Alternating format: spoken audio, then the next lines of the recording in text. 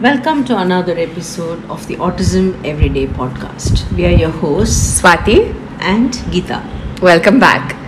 So, in today's episode, we are going to jump right in and talk about something called life planning. Yeah. So, interestingly, very recently, I think it was the Sunday, we had a workshop by a financial guru, also known as Srikanth, so who actually sort of made us think about this term. He spoke about life planning as opposed to financial planning, and that really got us thinking. Right? So, it's a word and looking back, we realize it's something we do talk about largely when we talk to families, but we didn't realize it had a term called life planning. And larger meaning, right? Larger meaning than that, right? So, what really is life planning? It is a term that's very hard to define. But generally, it largely means identifying and putting down what we want as life goals. It could be dreams, aspirations, goals, outcomes in any domain of your life. After all, we all have plans and visions for life. We all talk about things that we want to do with our lives, would like to do, would have liked to do, and so on and so forth. And I think one of the things that I always think about when we talk of this is we always ask little children, like 7 years, 5 years, 8 years old, what would you like to do when you're grown up? And you're in for some super cool answers. Right? So entertaining. Right? Yeah. It used to be, I want to be a train driver before. Right? I'm sure it's different now. I want to be a YouTube influencer right now. Yeah, so times have changed. Right? So why do we ask these kids this question? I don't know. That's something for us to think about and something to talk about another day. But life planning is all about putting it all down in writing, so it forms a general guideline and kind of acts like a reminder every now and then when you meander off your path, and life just throws so many things at us, right? So and I think ever so often we hear someone saying, oh, I wanted to do this and that, but look at what I'm doing now. My friend used to say she wanted to travel all over the world and she had a list of places she wants to see, but right now she's caught up, bringing up her kids and taking care of her home and everything else. Travel is nowhere in the picture. That's sad. Yeah, and I think she also feels really bad about it, right? It takes me to that young parent that we know. Who we met the other day. True. Such a smart person, well-read, well-accomplished, highly educated, had dreams of, really working in her field and doing something unique. She's now parenting 2 kids, and between school drop-off and pick-up, supervising the house help, and satisfying the needs of extended family members and their expectations, she has let some of her dreams die, right? Are there many women, I'm sure you also know, I know many women who have moved to another town or country or city after they got married, where there are no opportunities to work or follow their passion. Yeah, I think recently anyway, a lot of friends that I've been in touch with have spoken about how regardless of moving towns or countries, they've sort of had to give up their work when they embarked on the motherhood journey more than anything else. True. And a lot of times people who are in that position now of doing something different from what they wanted to do may choose to say, oh, my priorities have changed and I really enjoy what I'm doing now. This may be true, right? For a lot of people, this could be true. Yeah, or just the way you justify it to yourself, right? Yeah, also. That's another way to look at it. To yourself and to the world at large that, look, I'm in a great place. But I'm sure the same person kind of caught themselves at a vulnerable moment, then the sadness over lost dreams may just show up. Yeah. So I think this whole concept, coming back to life planning, it came up, right? Interestingly, like I said in that conversation that we had, and so our financial planning guru, he asked parents, he was speaking to parents of children with autism, and he spoke to them about life plan and whether they had a life plan for their child as a starting point for financial planning, right? So life plan was like a precursor to financial planning. And he told us that he was going to ask this question just before the workshop as something to begin the workshop with. Simply because as a parent or even as an individual, you need to know what you are saving for, why you're saving for it, and how you foresee you will use that amount or that resource. So it's not so much about X, Y, or Z fixed amount. Okay, this is a good amount. That's a greater amount. Let's aim for that. No, it's not about that. But it's about what you see for yourself and your child. And this, I mean, quite literally, that statement took us right back to life planning, because this applies not only to parents of children with autism, but quite literally to all of us, right? Absolutely. It has very little to do with finance and everything to do with what you see for yourself. Yeah, and like you rightly said, it applies to each one of us. I think whether you're single or you have a family or you're a parent of a child or child with special needs or you're a pet parent, life planning is quite literally for all of us. Pet parent too,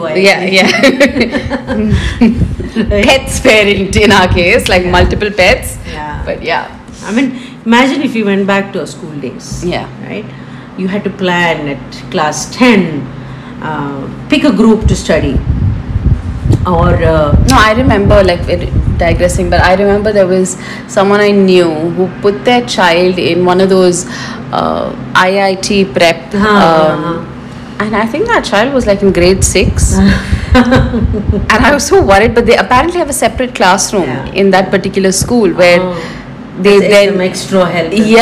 So that they can get into this stream in class 11 and to coach for the IIT. So that's quite crazy. So look how long that planning was, like 6 years and then some. So one had to pick a group to study, or like you said, prep depending on what you want to do in college, or what's your ambition, or what your parents plan for you, whatever it might be, right? So looking back at what you said, life planning clearly begins probably even in kindergarten. Quite literally, if you live in a competitive culture, right? And when you have a child with different needs, then a question you probably have been asked many times, and I'm sure many parents would agree with this. Right from the time of diagnosis, you are asked this question: so what do you want for your child? And the answer at that point usually is, I want the child to be independent, to take care of himself, to be able to communicate, or right. These are the typical responses that parents do give, more or less. But these are responses that come immediately off the cuff to the top of your head, because the honest truth is that there are no answers, at least right at the beginning. Remember, this condition is new, the parents are new to the diagnosis, they are yet to come to terms with the diagnosis and what it means for them and for the child. The implications are large, and this does take a while. And when your child is much younger, like 2.5, 3, doesn't seem so, the future doesn't look so scary. It's not so definitely daunting. Looks more hopeful, and it's a short-term thing. But the one thing that changes when you get a diagnosis is that the dreams that the parent had for the child are no longer relevant, and the parent has to think afresh, because this child is a completely different package. And I think this is a child that the parent is responsible for, much like any parent is responsible for their child, but completely. This is kind of for the rest of their lives. That's the distinction somewhere there. Every decision, whether you like it or not, is on you. There is never going to be a point of time, more often than not. Okay, again, disclaimer, this is not every single person or child with autism, but more often than not, right? Most of the children that we work with, right? Every decision you take, whether you like it or not, is on you. Every decision has implications in the short run and then in the long run.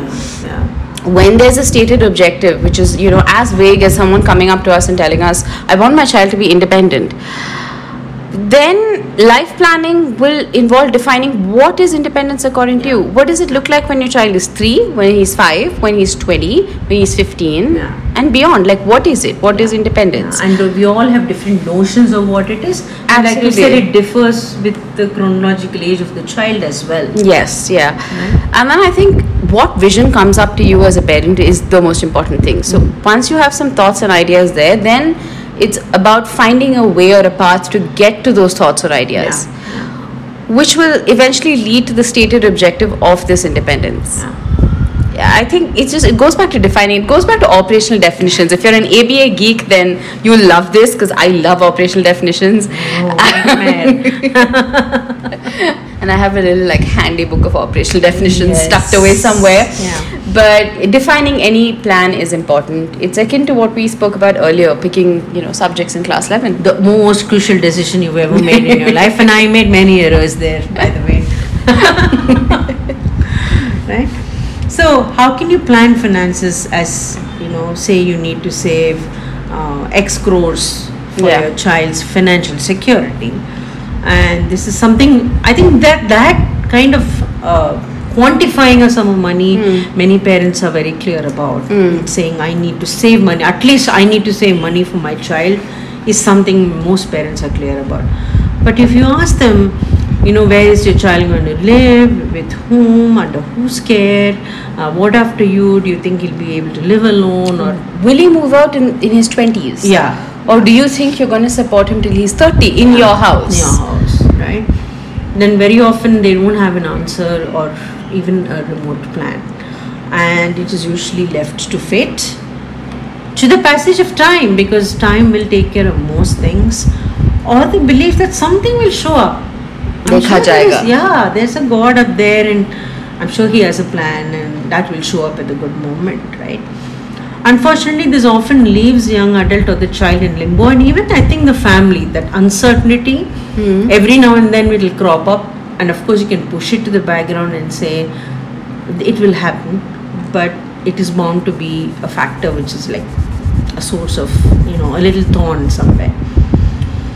And of course it's true that life is uncertain, and even the best laid out plans can be sabotaged by uncertainty and an unplanned event.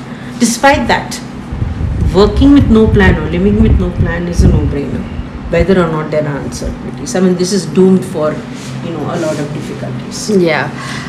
Very often we ask parents who meet with us, who consult with us, what they want, and like I said earlier, they just say independence.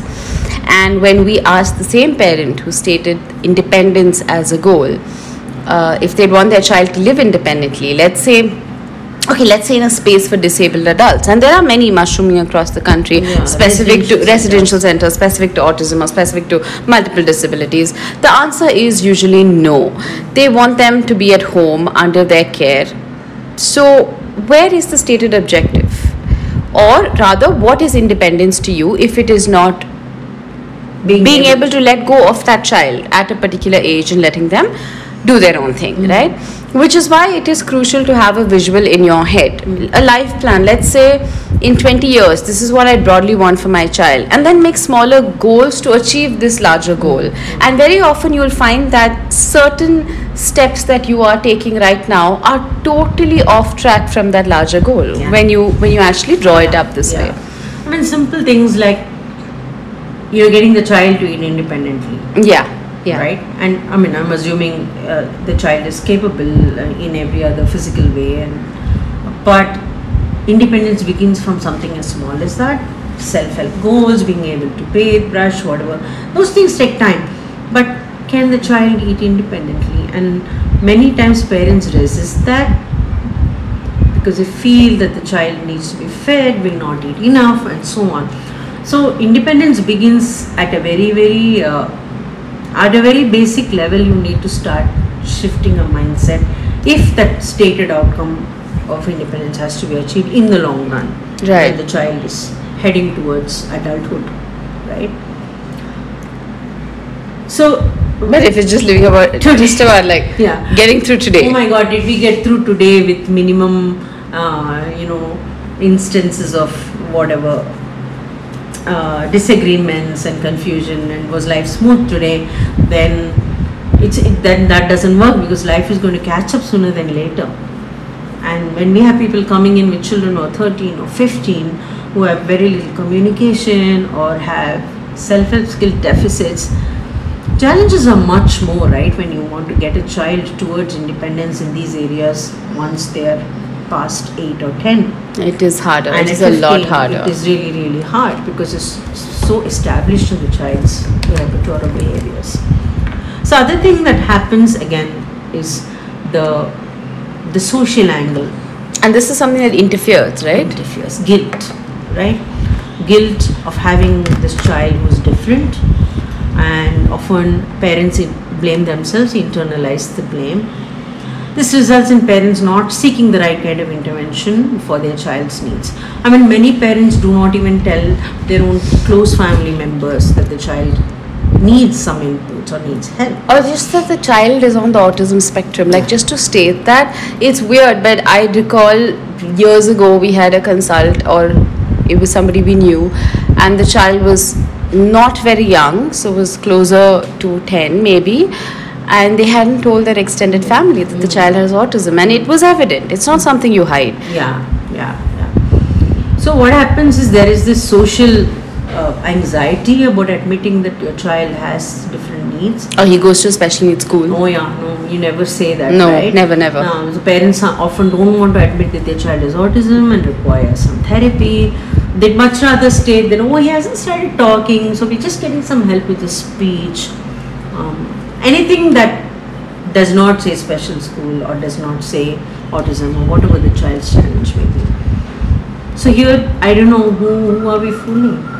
Ourselves, the child, I don't know, society, The next door neighbor. the next door neighbor, the sister-in-law, grandparents, Your friends. Yeah. So, I mean, I think it's important to keep in mind that your child's ability and inability to do something isn't a reflection of you.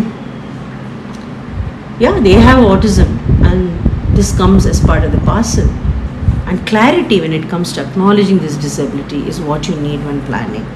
And only if the parent is willing to admit it to themselves and then to people around them, I think will the parent ever begin to start planning. Till then, it's something that's closely held, and it's not something that you're even willing to start fixing because you've not even admitted it to yourself. Right. So it's so important to get over this anxiety, The stigma and the anxiety the stigma, surrounding right? it. Surrounding And it. honestly, just to throw it out of your head, there's someone who said, if I tell society that my child is autistic, then they will label him and view him differently. Yeah. You know what? So be it. Start now. Yeah. Right? Yeah. You may actually get some help. You may get Exactly. some social You support. never know who might actually turn out to be Yeah. a huge strength of You may find social a support system because Yeah. everybody needs help sometimes. Oh yeah. And it could be your neighbor. Yeah, And if absolutely. they knew your child has autism, they knew how to interact with them or talk to him, or if your child is actually friendly with them, you never know. Good for you, Yeah, right? yeah. Absolutely. So again, think about where you want him headed at the end of 7 years, keeping in mind, okay, there are going to be uncertainties, something we can never plan for, life is always changing. Nevertheless, if you have a general direction and use that goal to guide your decision today, I think that really goes a long way. And then when you come back to financial planning, just remember that money is not enough. You got to ask questions for yourself to life plan before you even embark on financial planning. So here are some things that you want to ask yourself. One is, where will my child live at 25? What will he need to survive then, materially and otherwise? Who will provide those things or that support to him? Who specifically, who are those people? What is an absolute no-no or something that I do not want for him, right? And then keeping this goal in mind when he turns 25.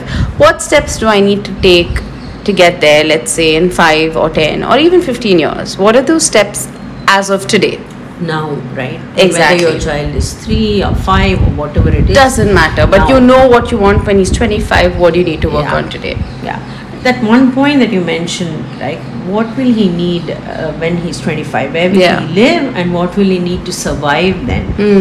And I think it's important to emphasize that we are not talking here about how much money will he need to survive. Yeah. But it's about what skills or what abilities should he have in order to survive. Yeah. Because money you're already providing for. You're providing for, and it is literally of no value if they don't have the skill set in order to utilize that to live a fulfilling life. Yeah. Right. Yeah. So digressing a little bit into the realm of mental health, here one answer we often hear is, no, I don't think about that. I just think about, I've heard this so much, it can literally, like, it annoys me when people say, I'm just thinking about the present moment, I'm not thinking about the future. I'm like, really? Like, Okay. Yeah, I live in the present moment, right? That's what. Which is awesome, Yeah. but yeah. The here and now, Yeah.